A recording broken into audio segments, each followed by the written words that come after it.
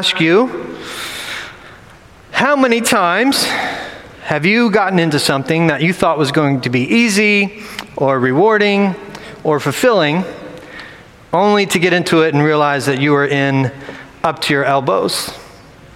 That it wasn't as easy as you thought it was going to be. Or that maybe you'd be better off if you hadn't tried it in the first place. We've all been there. What describes this for you? Is it college, your career, adulthood, retirement, marriage, or parenthood? Don't answer if it is. Is it that thing that would take you 15 minutes to do and you told your wife you would do and you still haven't done it and it's been 6 months? Guilty. Can I get an amen from my wife? But in response to that, have you all seen or heard of the concept of the life hack? If you scroll on the internet for any amount of time, you'll see these short, helpful videos that will pop up from time to time that are known as life hacks. And these are usually about things that we all do commonly or conventionally, but someone else has figured out a clever or convenient way and an easy way to do it and make our lives easier. So, for instance, you can take a soda can. Let's say you pop it open and you want to drink it, but you want to drink it with a straw. You can turn the tab around and stick the straw through the hole and use that as a straw holder. Or if you want to hang a picture, you're not quite sure about your measurements to where you want to put your nails in the wall, you can take a piece of tape and you can place it on the back of the picture frame over the holes. You can poke holes in the tape and then take it off and put it on the wall, and there you have marked your nail holes. And then when you go to nail that in, let's say you have those really tiny tack nails that are about the width of your finger, and you don't want to smash your finger with the hammer as you're hammering those nails in the wall, you can grab a clothespin and you can hold it with that and nail it into the wall. That was one I could have used about 3 weeks ago.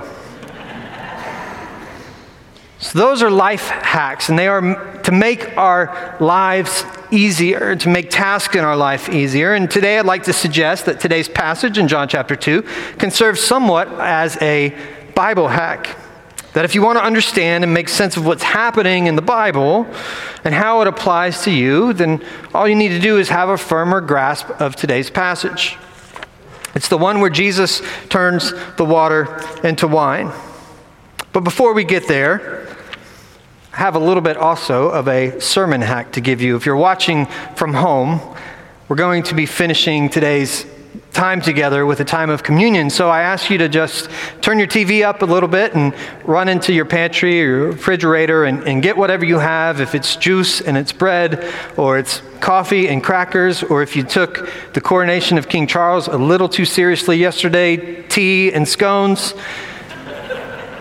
You know who you are? I invite you to go grab that real quick. Let's read together from John chapter 2, verses 1 through 11. It says, on the third day, a wedding took place at Cana in Galilee. Jesus' mother was there, and Jesus and his disciples had also been invited to the wedding.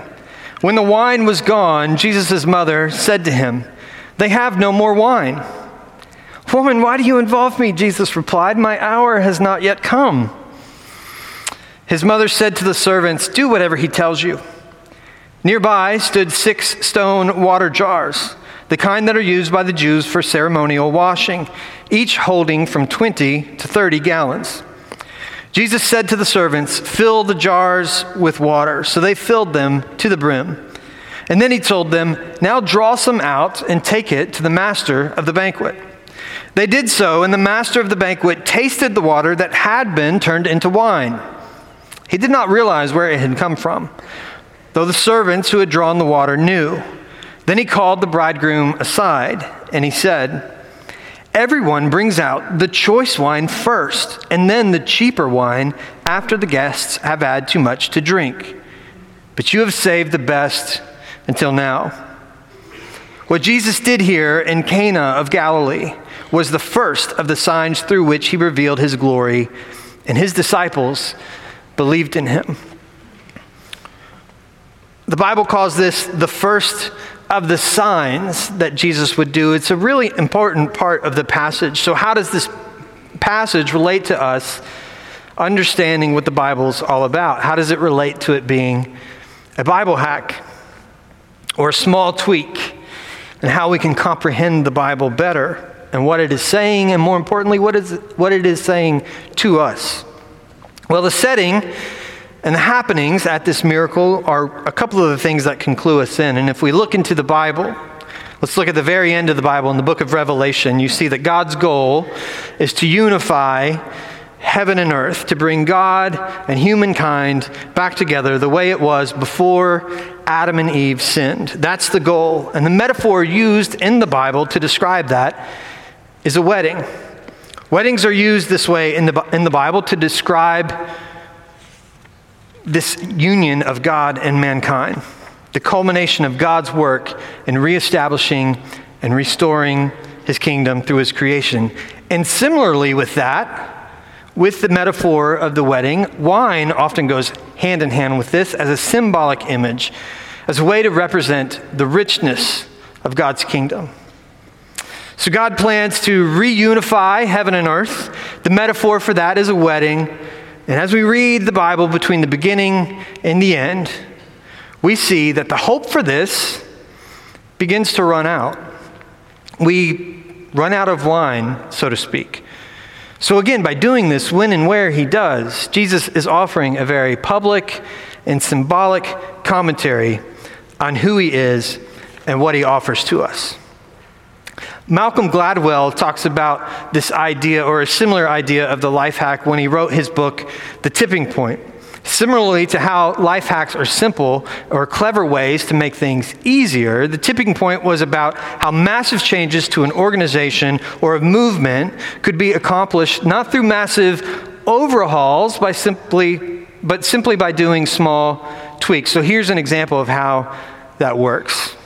In the 1930s, just south of Boston, Massachusetts, there was an inn owner named Ruth Wakefield and her husband Kenneth, and they ran the inn. They were well known for their inn. She was well known. She was a culinary artist, and she was well known for her food and for her desserts.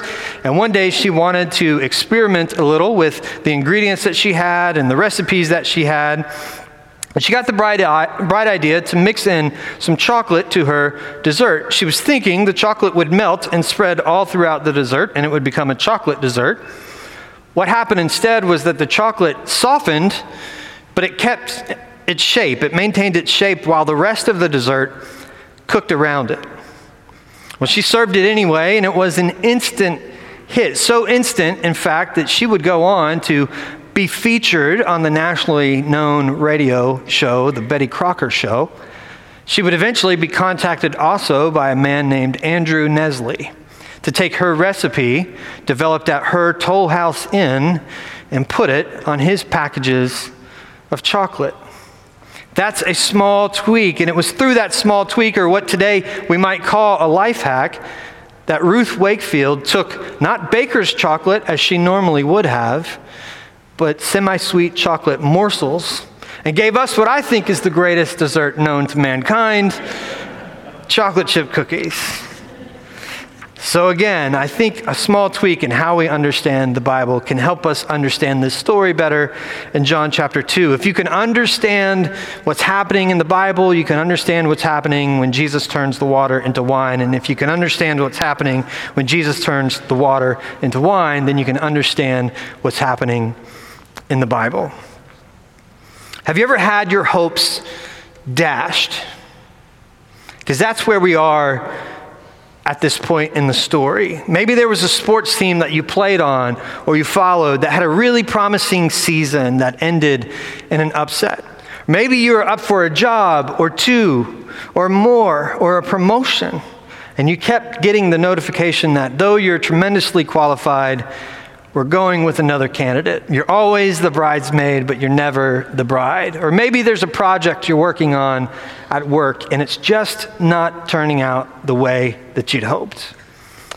There was another example of that, a man named Spencer who was working on this adhesive that he was trying to design that he wanted or thought would be a super strong adhesive that would be reusable. You could use it on all kinds of things and it would be useful at work or in the home. And he just couldn't get it to work. The more he would experiment with it, the more he would do different versions of it, the weaker and weaker it got. It was a remarkably weak adhesive, but it was reusable.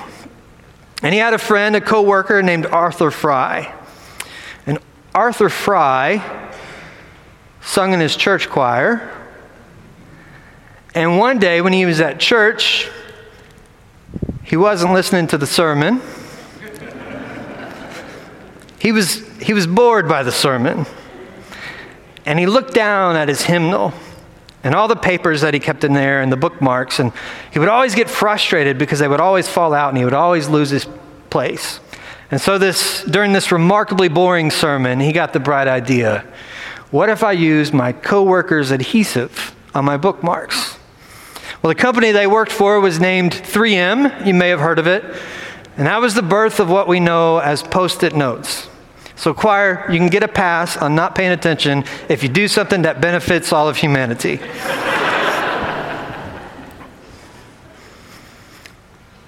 We've all been there when something's just not working out. And do you remember that feeling? When the thing that you've been building or stashing your hope in just collapses. This couple at this wedding has run out of wine. And since wedding celebrations in those days were something that involved the whole community and usually lasted several days or sometimes up to a week, running out of wine this early in the celebration would have been a massive embarrassment. At this point in the story, in John chapter 2, the party is over. We all know this sentiment. It is the soundtrack of our lives to some degree or another. If you're younger than me, you might sense this feeling in some of the songs you might know, how quickly life moves on, life changes, hopes are dashed. You might hear that in the songs like See You Again by Wiz Khalifa or Night Changes by One Direction. Or if you're my age, you might be familiar with the songs that mark the great transitions in our lives, like Closing Time by Semisonic or Good Riddance by Green Day. Or if you're older than me, like Travis's age, you might remember the old Willie Nelson song, Turn out the lights, the party's over. Whew. In my head, I went like right up to the deadline of if I was going to actually sing that line or not. I did like the slightly off-key Don Meredith version, if you know that reference. But that's all the singing you're going to get from me. I'm not Travis. However, I am keenly aware that Kristen is speaking next week and Tim is later this month and Holly's next month, so I am trying to set a precedent for them. Also, don't turn out the lights because the sermon's not over yet. But this song, Turn Out the Lights, the party's over, it captures this idea, this sentiment. And whatever your favorite song, whether it's a goodbye or graduation song, whatever your favorite song about that topic is, it's a universal sentiment in our society. We all feel it. We all sense it. It's a longing or a lamenting for what was or what could have been. And this is the point at which we are here with this couple in John chapter 2. And it's the part their extended family is in as well.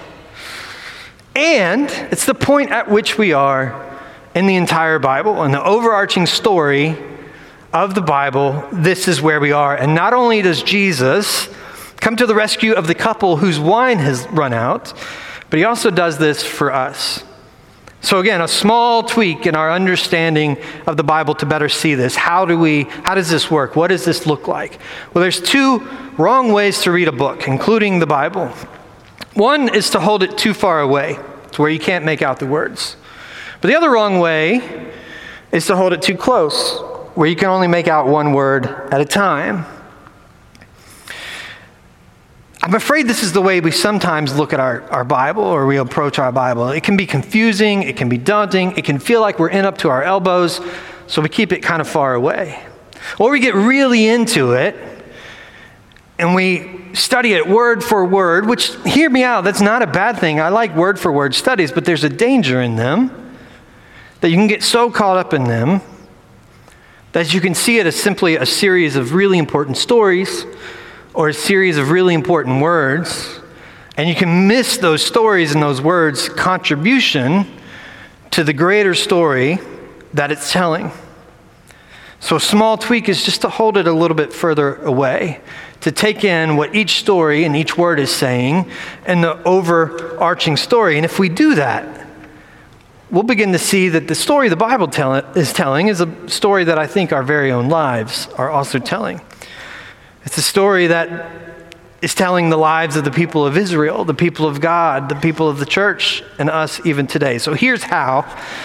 And I'll encourage you to buckle in. We're going to take a really quick whirlwind tour of the Bible here over the next couple of minutes. But very early in the Bible, you see the story of Sodom and Gomorrah, and it's a well-known story. A lot of ink has been spilled over this story.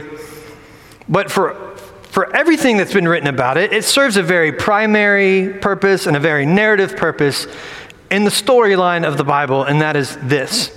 It's a template of inhumanity, of people at their worst, that they are willing as a city and as a society to let their passions get the best of them, to sacrifice innocent people for their own pleasure or comfort or safety, and then to leave them for dead.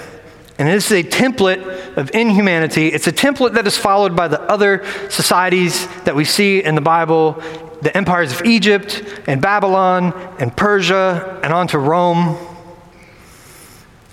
And this template of inhumanity is a mirror by which the people of God are supposed to judge themselves against as they go along. Now, if you read the Bible too close, you'll miss this. And if you don't read it at all, you'll miss it as well. But if you hold it just right, you'll see a pattern emerge, a pattern that follows this template of humans being their worst. And as we read along, we'll see that some of the worst perpetrators are the people of God.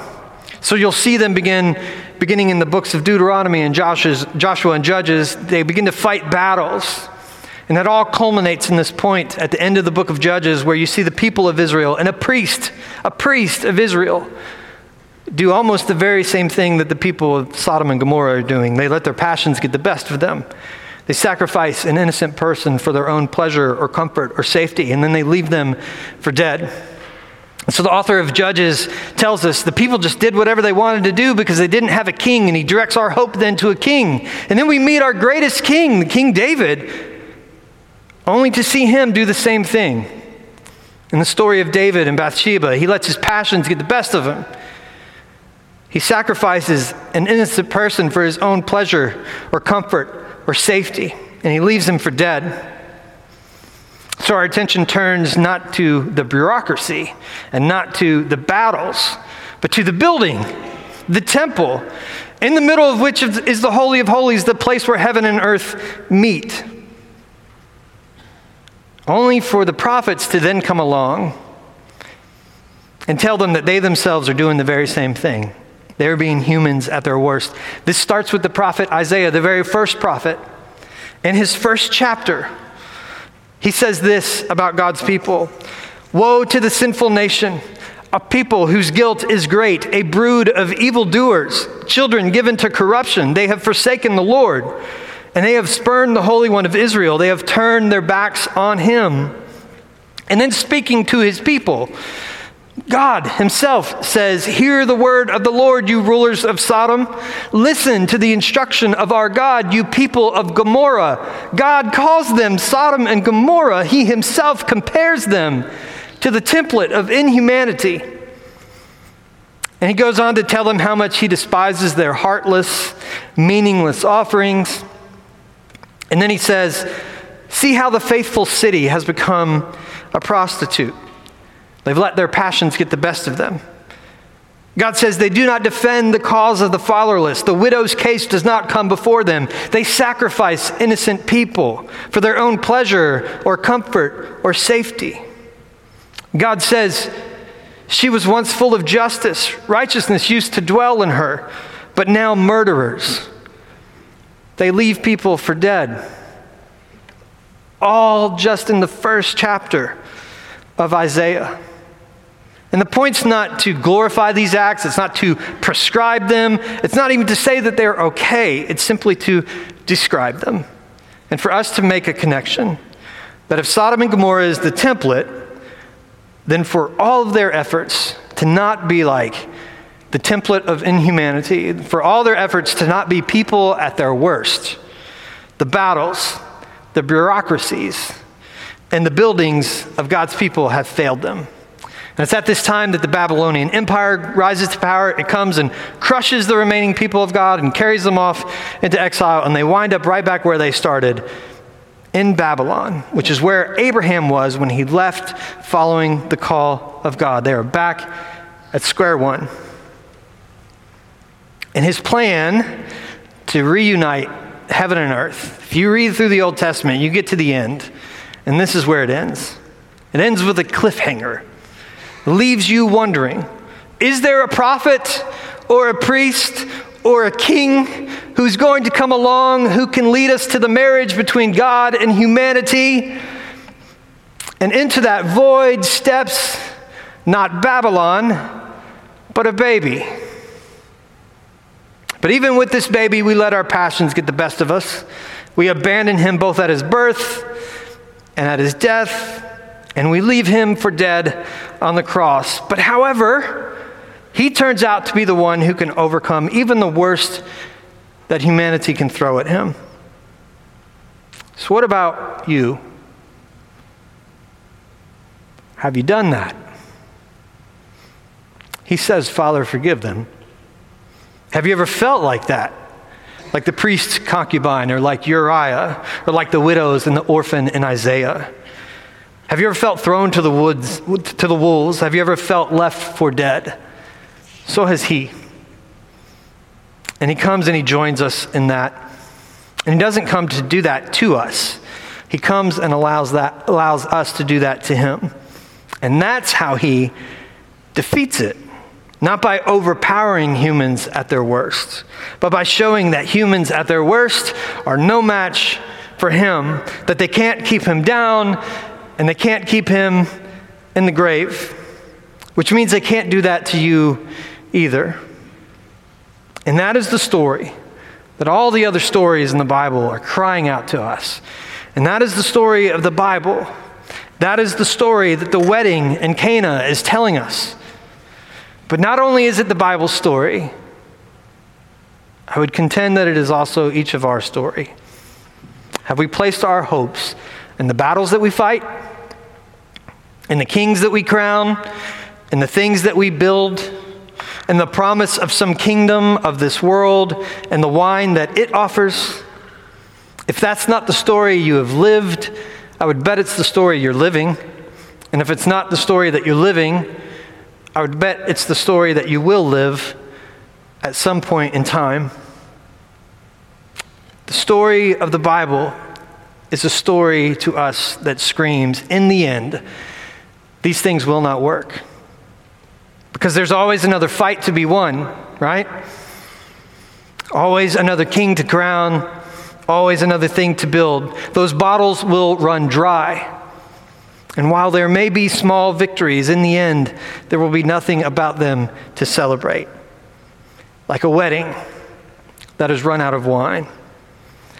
But with this story in John chapter 2, Jesus is saying that the place we all long for, the way that we were meant to live, the wine that marks the richness of the unification of God and humanity, that can be found in him and in him alone. And this story then becomes the invitation to the final wedding that the Bible talks about in Revelation. But before he gets there is one more pivotal scene in the Bible where Jesus talks about wine. And it's at what we call the Lord's Supper, but what he would have called Passover, a sacred meal. And traditionally, the sacred Passover meal involved drinking 4 cups of wine, the last of which is called the cup of praise, which is consumed in gratefulness of God reuniting his people to himself. But interestingly enough, on that night, Jesus doesn't drink from that cup.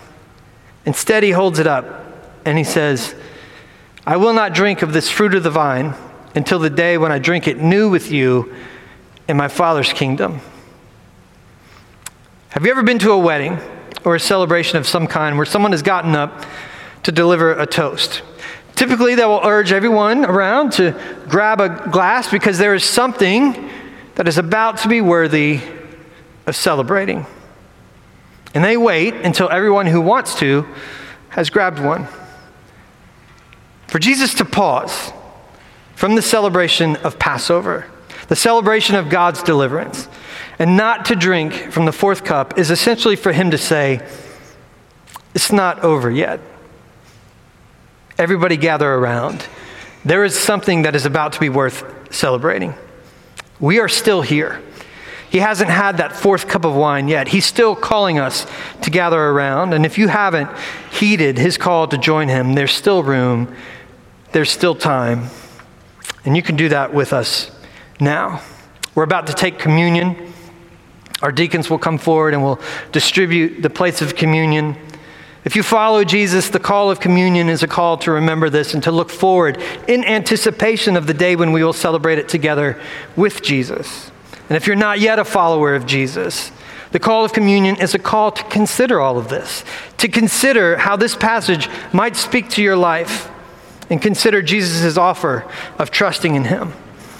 For everyone who takes communion, it's about admitting that our cups of wine, our fights, our kings, our accomplishments will run dry, and his cup is the cup of choice wine in which new life is found and unity in God's kingdom.